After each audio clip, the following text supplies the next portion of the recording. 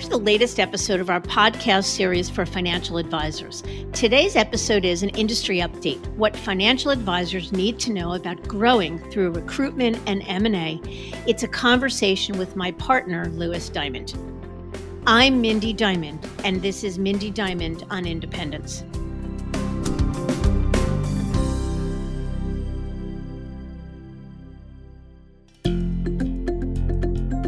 This podcast is available on our website, diamond-consultants.com, as well as Apple Podcasts and other major podcast platforms. If you are not already a subscriber and want to be notified of new show releases, please subscribe right on your favorite podcast platform or on the episode page on our website. For Apple Podcast users, I'd be grateful if you'd give the show a review. Your input helps us to make the series better and alerts other advisors like you who may find the content relevant. And while you're at it, if you know others who are considering change or are simply looking to learn more about the industry landscape, please feel free to share this episode or the series widely. One of the major motivations for advisors who choose independence is the desire to build an enterprise through recruitment of other advisors and/or M&A. And even for those non-enterprise builders, the option to selectively deepen their bench via recruitment and having the ultimate flexibility over who to hire is appealing. While wirehouse advisors can grow via acquisition through their firm's sunset programs and selectively adding team members through their firm's training programs, at the end of the day, advisors still do not truly own their clients and are limited in how to structure deals and who they're able to target. Although M&A continues to set records across the industry, and we are in the midst of one of the most active recruitment times in years, it's still a highly competitive process to successfully execute an inorganic growth transaction. So if you're interested in building your business through inorganic growth, here's what you need to know before embarking on this journey. Louis joins me to break down the facts.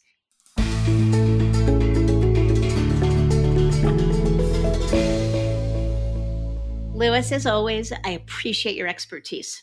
Absolutely. This is always a fun time to exchange ideas.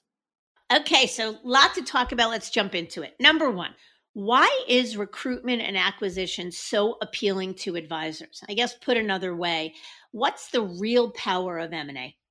Yeah, it's a really good question. And it's not just wirehouse advisors that are interested in recruiting advisors with books of business or mergers and acquisitions. The obvious reason is financial, why so many folks are interested in acquiring. The term that comes to mind is operating leverage. If someone's running an independent business, operating leverage means that they can keep their fixed costs relatively consistent as they add each incremental dollar of revenue. So by doing so, the business becomes much more profitable. This is compared to a wirehouse environment where the firm keeps the operating leverage. Another reason folks are interested in M&A is because of the concept of a rising tide lifting all boats. Let's say I'm a $500 million firm. Maybe my business would sell for 8 to 9 times earnings, but now I buy a smaller practice for 6 times earnings and merge it in. Now, all of a sudden, when the business sells together, maybe I get a 10x multiple, and I've made up the difference too in what I paid initially versus the valuation now. A third reason why M&A is appealing is the ability to grow a bench of next generation talent. So whether it's to create your own internal succession plan or just to add some capacity to your firm, it's a really interesting way to not just bolster the number of young folks in the firm, but many times the caliber and even an expertise. So maybe a firm acquires or recruits to add a credible portfolio manager, or maybe they want to get into a new niche market. And this is a nice way to grow your team, both through recruitment and acquisition. And then finally, I would say is just the sharing of expenses. This is probably more so on the recruiting side, but being able to distribute expenses to multiple folks, having a couple of different advisors share in real estate costs and maybe sharing assistance and technology is a nice way for everyone to win by gaining skill together. But do you think that every Breakaway. So that is every advisor that's coming from a captive environment that chooses to be independent. Is every one of them interested in inorganic growth, what we define as recruiting and acquisition? Definitely not everyone, but at the same time, I would say most are at least open to it.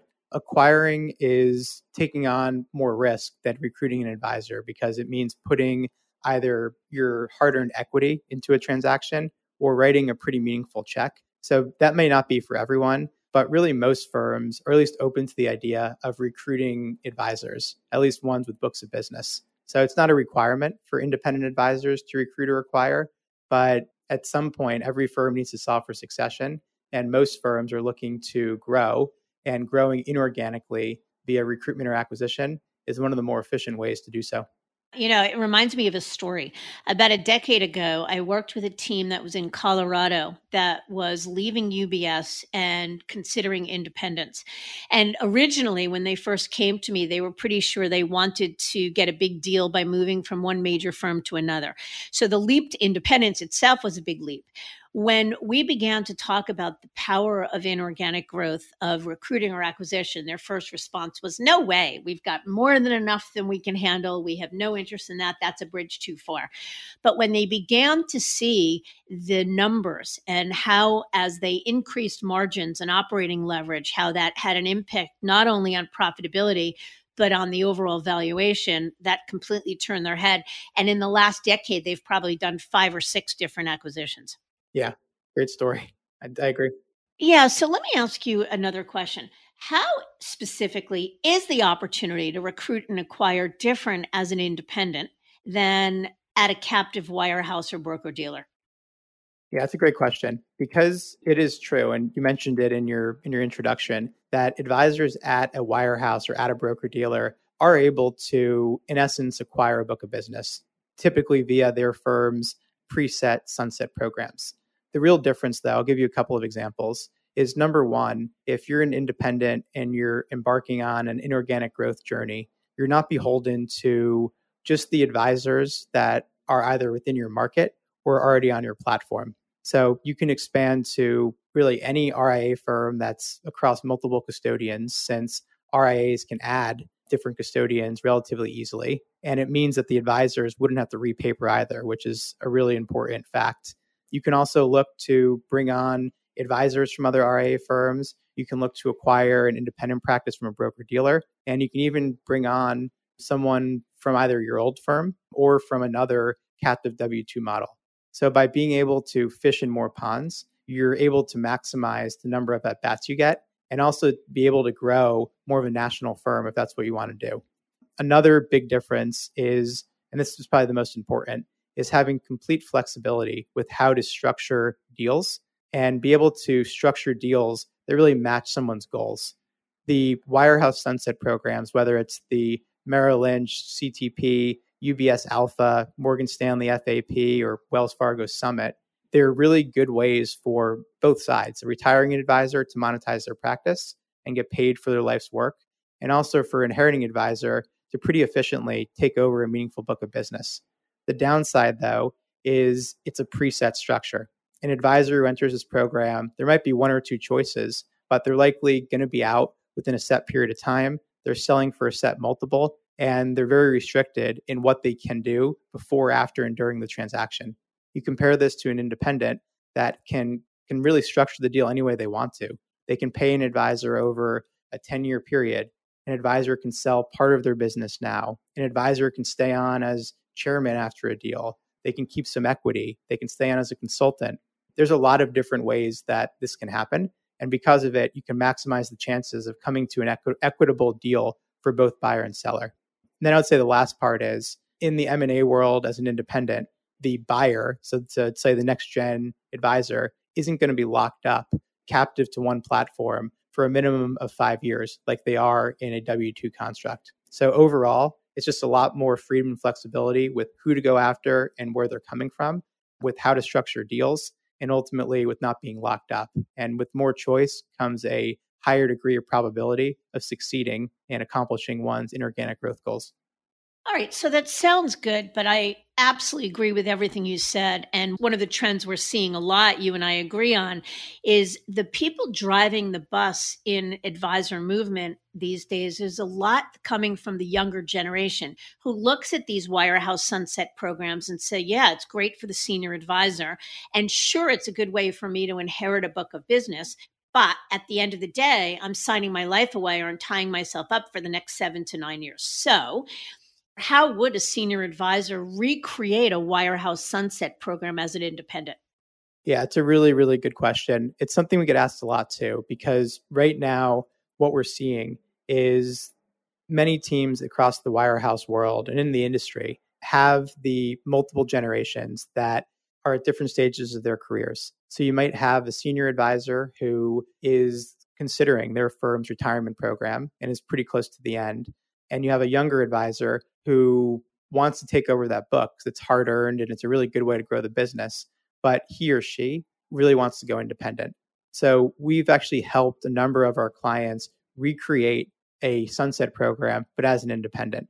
Like I mentioned earlier, there's a lot more flexibility though with how to structure it, at least for now too, to be able to get capital gains treatment for the sale of that business versus ordinary income can be pretty powerful and making it better for both buyer and seller.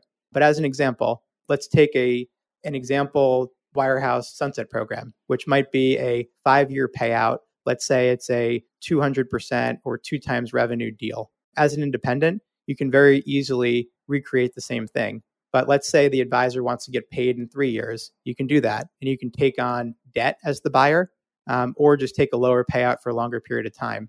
Or maybe the buyer wants to stretch out payments over 10 years because they want to make sure the assets stay and that the retiring advisor is still motivated to keep clients around. You can do that as well.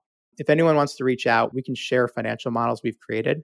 We've actually done it for a couple larger scale clients, and they've very successfully been able to convince their soon to be retiring partner that not only would they be able to recreate their sunset program from their firm, but do it in a more tax advantaged way and actually be able to get more money in the end and get the benefit of being independent. So there really is a way to create a win-win, but it still requires the soon to be retiring advisor to be open to taking on the risk of a move. And of course, it has to be the right time to make a move because no move is easy and it's not for the faint of heart.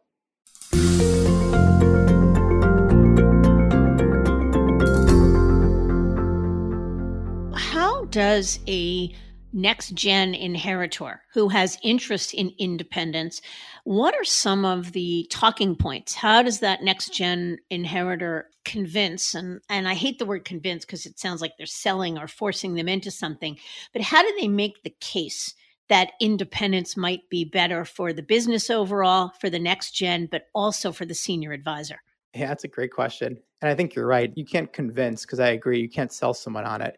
I think one of the biggest things is the first generation advisor has to have a belief and a pretty strong belief that their current firm isn't the best place for their clients, for the business, or for their team members. If the advisor is relatively happy, then no matter how compelling the opportunity might be elsewhere, it doesn't make sense for them. And it's easier for them to just simplify their life and not have to worry about a transition. But I think if there's a fundamental belief that the advisor isn't able to serve their clients correctly, or it's not the right legacy for their clients, then a next gen advisor can help to show a soon to be retiring advisor just about the benefits of independence, that they'll be able to serve the clients with a lot more flexibility, to be able to customize technology to not just their clients' needs, but also their clients' kids' needs, that they can create a brand that this advisor has input in. And it's going to be a brand and an image and a firm that outlives the advisor. It's not just going to be gobbled up into new business and be no trace of that advisor into the future. And I think another way to do it is, of course, financially, is you want to create a financial structure that's at least equivalent. I think it has to be better for the retiring advisor than the sunset program, because what you're asking is for this advisor to take a risk in transitioning and to take on a bunch of extra work at a time where they probably want to slow down and take it easy. So I think, again, you can't convince someone who's happy that they should do it. But if an advisor has a belief that it's not the right place, there's a lot of good that can be shown. Let me ask you a question, though, because we've worked with a number of teams like this. do you think a team that has a family dynamic, either father-son, father-daughter, mother-son, et cetera, that those teams are better fits to go independent and kind of do this structure? Or are other teams better geared for that? I think it all depends upon the team, and it all depends upon the motivations and how all constituents, all stakeholders want to live their business life. The reality is, though, for the right family teams, for the right multi-generational family teams, it's the ideal scenario because presumably there's a level of trust. Presumably, there's a level of familiarity and camaraderie and synergy, if you will. So they've got sort of, it's not just a team that was put together by spit and glue, but it's a team that really belongs together and everybody rowing in the right direction. And if in these multi-generational teams, I think the key, even going back to the question I just asked you, is what you see more often than not, obviously, is a parent or a family member that really is really vested in the success, not just in the business, but in their child, in their prodigy, in their next generation. And when they really care about the success of the next generation, they're much more likely to be open to the notion of what's best for the business, not just what's best for me.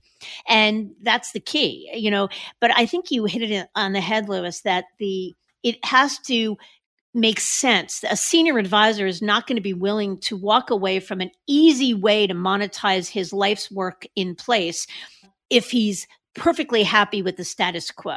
It has to come from a level of either enthusiasm about being able to do something that he or she can't where he or she is, or in frustrations with the status quo and really wanting to do something different.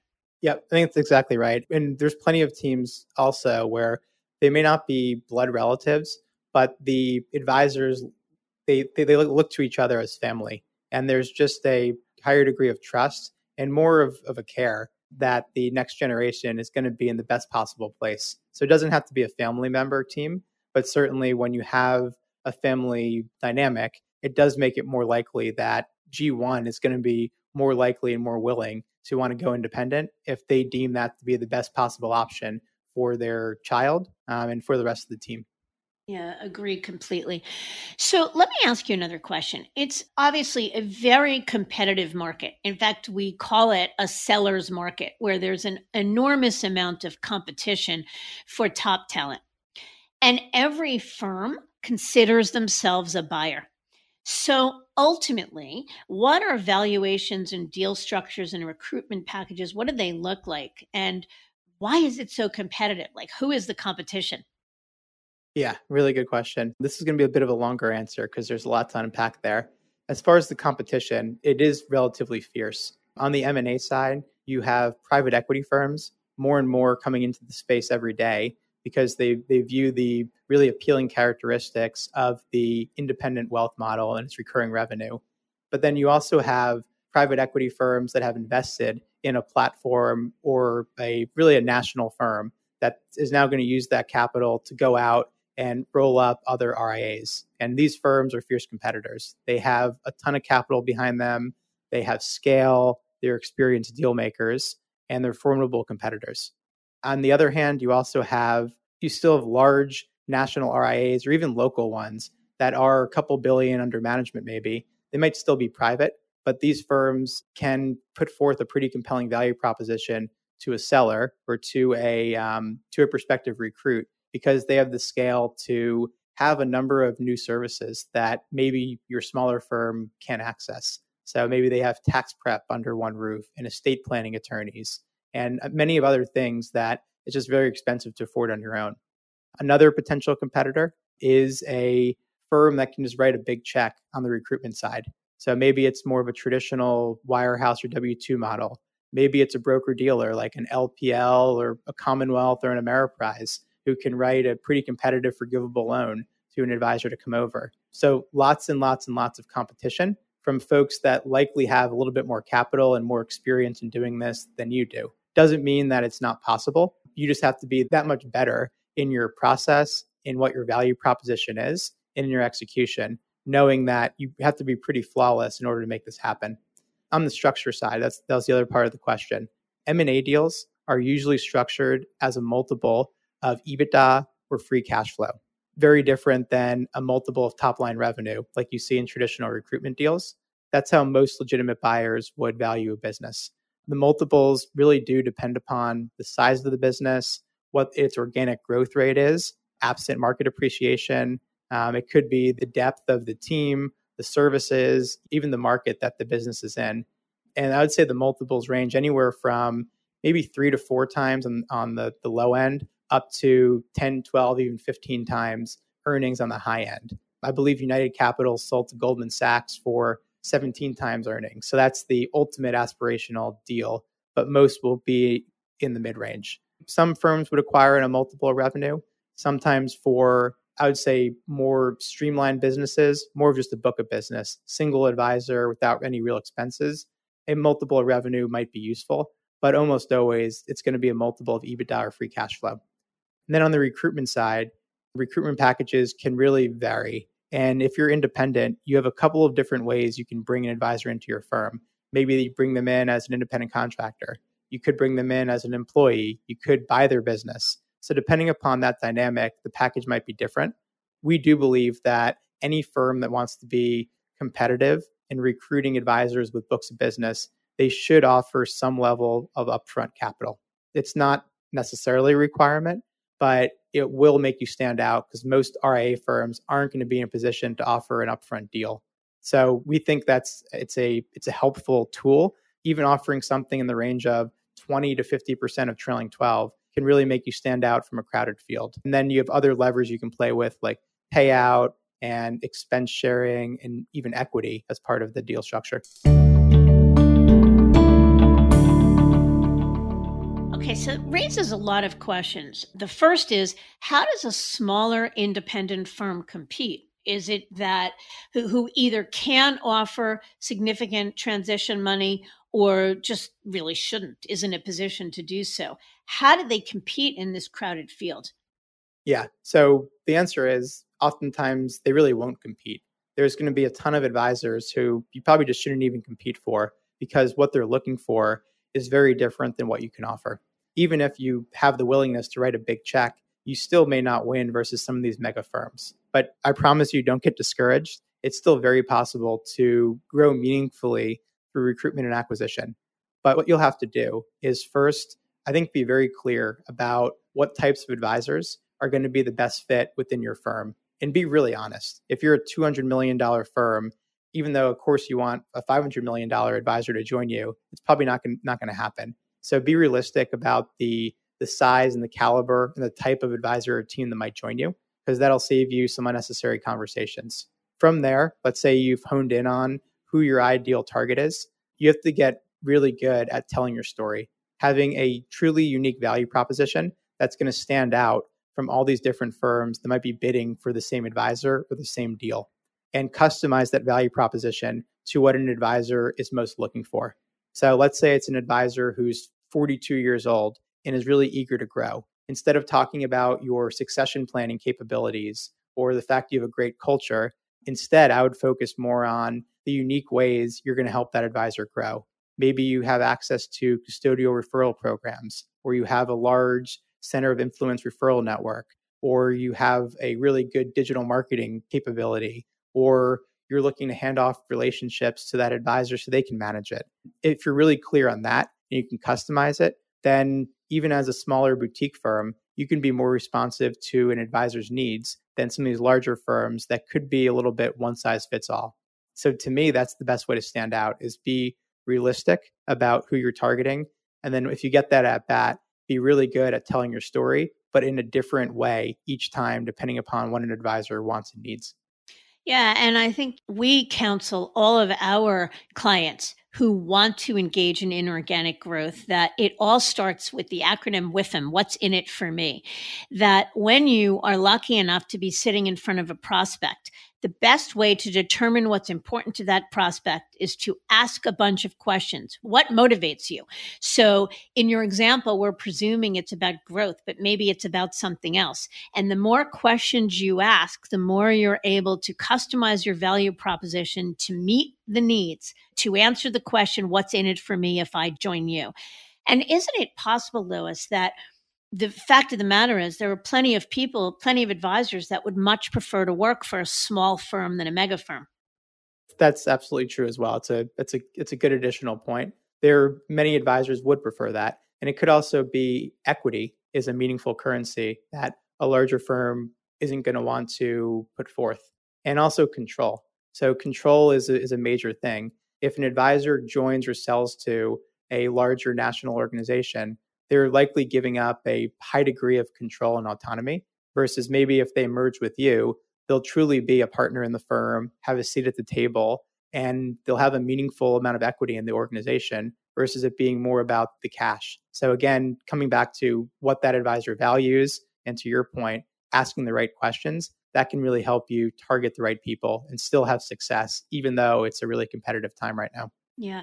I was going to ask you about equity. You just mentioned it. So, to what extent is equity or can equity be a valuable currency? I think it's incredibly valuable. Not everyone is going to be as excited about equity as others. Usually, an advisor who's at or near retirement would likely value cash and more of the sure thing of cash in a deal than equity. But certainly for those who are younger and looking to grow, or even advisors who they're really bullish on the industry and on this and on your firm's value proposition, equity can be a game changer. The downside of equity is it's illiquid until there's a liquidity event. Sometimes it's a little bit opaque how it's valued, and you are taking risk. Cash is always king, but for those who are willing to take a little bit of a risk on the future of the industry and betting that businesses will continue to still be really valuable and that joining together, our combined equity is going to be more valuable than mine as a standalone independent, it can be really powerful. And I would encourage folks to use equity wisely because you can't create more of it. So be very careful about who you give it to and when, because you can't really get it back. But I wouldn't be stingy about it either. If you have the right opportunity in front of you, someone who you really want to bring in, if equity is what it's going to take to get them, then I think it's better to have a smaller piece of a larger, more valuable pie rather than keep the whole pie to yourself. You and I are representing right now a late 60s-year-old advisor who you would think would want all cash in a deal. Yet this advisor is jazzed by the notion of equity. And what gets him jazzed about it is that the firm that he's looking at, the independent firm that he and his team are looking at, has done an exceptionally good job of painting the picture of how that equity is valued. In other words, how they arrived at the valuation, how the firm is growing, what the equity could be worth, what they see as the end game or who the buyer for that equity will be, and the different opportunities or ways for the advisor and team to monetize that equity. And it essentially, they connected the dots for this team to show them that, in fact, equity in this case is more valuable than cash. Yep, absolutely. I think Yeah. that's a very good example. Yeah. Okay. So, are there different ways or structures for a firm to recruit advisors to their firms? Yeah, and that's the beauty of being independent. If you're going to try to recruit advisors to your team in more of a captive model, you don't really have many options of how to do it. The only mechanism you have to play with is your revenue splits. You're still beholden to your firm's compensation plan and their payouts and even ways to structure your team. But on the independent side, you probably have 4 or 5 different ways at a high level that you can recruit someone. And it's really up to you, I think, first to decide what's the strategy of your firm and what's the vision. Because once you kind of begin going down the path of bringing folks in one way, it's a little bit hard to back out of it. So I'll give you kind of the high level ways to think about recruiting advisors to your firm. But it's more important to recruit people that are the right fit under the right structure rather than just accumulating assets. So one way to recruit an advisor is just bring them on as a W-2 employee. Maybe you just give them a slightly higher payout than they had at their current firm. But these are folks that are going to value the fact that they can be independent with you. They don't have to build a business. They can tap into your infrastructure and they don't have to go through the brain damage of building a company. But a traditional W-2 construct likely won't appeal to all. So you also have the ability to bring advisors on as 1099 independent contractors and let them, in essence, rent the platform. Maybe you share some expenses, but you charge them for rent. They're paying for their own staff, but they're paying you an override to access your platform, to access your resources, and to not have to build something from scratch. That's a very appealing option for many because they can still own their own business. Another way is to buy a portion or buy all of someone's business because they're looking to retire. Or maybe they're looking for a monetization event and they want to be aligned with a partner. So you can buy 10, 15, 20, 50% of the business now and still let them own and control some of their equity. And then I would say the last way is to make it more of an equity transaction, is merge the businesses together and create one entity. So instead of giving cash to this advisor, they become K1 partners. So a lot of different ways as an independent to structure it, but again, comes back to what you're looking to solve for and listening to what a potential recruit's looking for, because most of these models aren't going to work for each recruit. They're probably looking for one thing in particular. And if you can be nimble without really compromising the integrity of your firm, that gives you the best possible chance at winning. Yeah, I love that. I think that it is nimbleness, the ability to be nimble, that is probably most appealing or most refreshing for advisors as they're leaving the captive environment and looking at independence. But so let me ask you a question. How can advisors or firms, nascent firms, begin to see deal flow? Or put another way, how should advisors think about getting at bets? Yeah, that's one of the harder things. I know we get probably 15 calls a week from firms of various shapes and sizes that are looking for lead flow. They're looking for us to help them grow inorganically. So, but it's hard. There's obviously a finite population of advisors, especially quality advisors. And like with most things, we would encourage every firm to not wait for the phone to ring from a recruiter or a consultant or an investment banker or a COI referral source, but to take matters into their own hands. So for those that have identified inorganic growth as being a really important and appealing attribute for their firm, they should really be on the offensive. So a couple of different ways to do this. I would say one is working through your custodian or your broker-dealer's business development team. Tell them what you're looking for in a very specific way so that if they come across someone that's a fit, they can let you know. It's usually their preference to help their current firms. It's less work for them, and they'd rather build one larger firm than have a couple of smaller ones. That's a great way. Second, I would say, is use your network, is talk to advisors that were at your old firm or that you know, explain what you're doing, see if it might be a fit, see if they have friends of friends who could be interested. I would say third is wholesalers. Wholesalers interact with all the same folks that you might want to go for. And wholesalers want to help you. So I would definitely talk to wholesalers, explain what you're looking for. Fourth would likely be just going on LinkedIn or subscribing to a research provider and just doing cold reach outs. Hit people up on LinkedIn via one of their different platforms, come up with a good email to target people, even get your hands dirty and cold call. A lot of different ways to do it.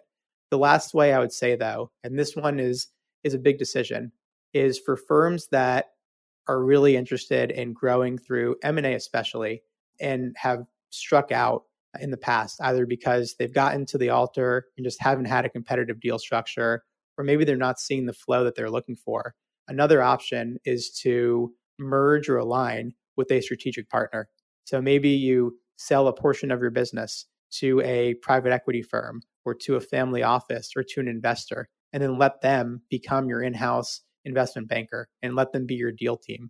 Another way would be to merge with a firm that's not really in your market and then use that firm's capabilities and value proposition and capital to then go out and do sub-acquisitions for yourself. So depending upon how important it is for you, we might decide how much time and how much you're willing to give up to make this happen.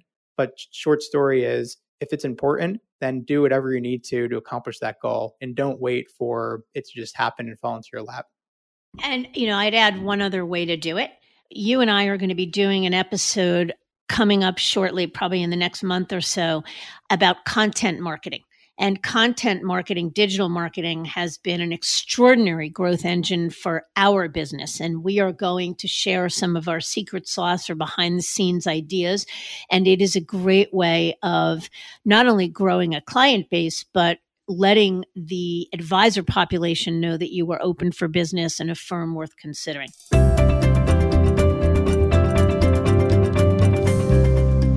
One last question, Lewis. Do you think that going independent would be worth it financially, even if a firm would be ultimately unsuccessful in recruiting or acquisitions? Yeah, it's a really good question. And it's not just will it be worth it financially, but is it worth it altogether? Many advisors have the perception that if I'm not an enterprise builder, I'm not looking to grow through recruitment and acquisition, that I just shouldn't be independent. It's not worth it. I don't think that's necessarily true because there's a ton of really valid reasons why someone would want to be independent that fall outside of the financial and out of the inorganic growth. So, for example, someone might just want to have full control and agency over their business life. And even if they're not looking to grow, they value their autonomy. They value owning their own equity. They value having their own brand. They value customizing technology. So while the math for independence definitely becomes more compelling, if you are aspirational about recruiting and acquiring, it still makes a ton of sense. And even I'm thinking of an advisor I know well who has grown a practice over $1 billion in assets, who has zero interest in recruiting and acquiring, but has almost doubled their business organically by going independent. So the math definitely makes sense for him. And he's just focused on the organic opportunities in front of him. And maybe he'll look to recruit or acquire in the future, but he's more than made up financially for going independent just by his own growth. And recruitment and acquisition, it's a lot of work, it's risky, and it's distracting. So there is something to be said about keeping things simple. And if your firm is still growing at a rate that you're comfortable with and you have the right capabilities, then sometimes it's right to stick to your knitting and not get distracted by the bright, shiny objects and just focus on what you're really good at. Yeah. Lewis, thanks so much for joining me today. I realize what a juicy and important topic this is, because whether you are already the principal of an independent firm and considering putting your toe in the inorganic growth waters, or you are a captive employee advisor at a wirehouse or otherwise and thinking about breaking away and going independent, one of the things you should be thinking about is there interest in growing by acquisition or recruitment? And if so, why and what impact does it have? And how can you be successful? So thank you a lot for joining me today. We'll probably talk more about this in an upcoming episode. Absolutely. Thank you.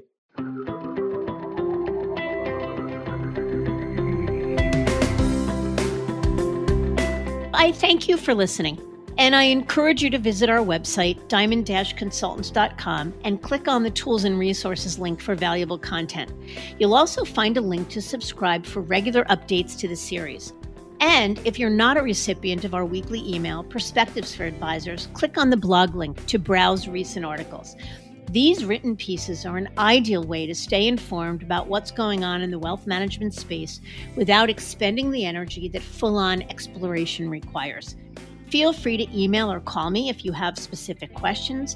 I can be reached by cell at 973-476-8578 or by email at mdiamond@diamond-consultants.com. Please note that all requests are handled with complete discretion and confidentiality. And again, if you enjoyed this episode, feel free to share it with a colleague who might benefit from its content. And if you're listening on the Apple Podcast app, I'd be grateful if you gave the show a star rating and review. That will let other advisors know if it's a show worth their time to listen to. This is Mindy Diamond on Independence.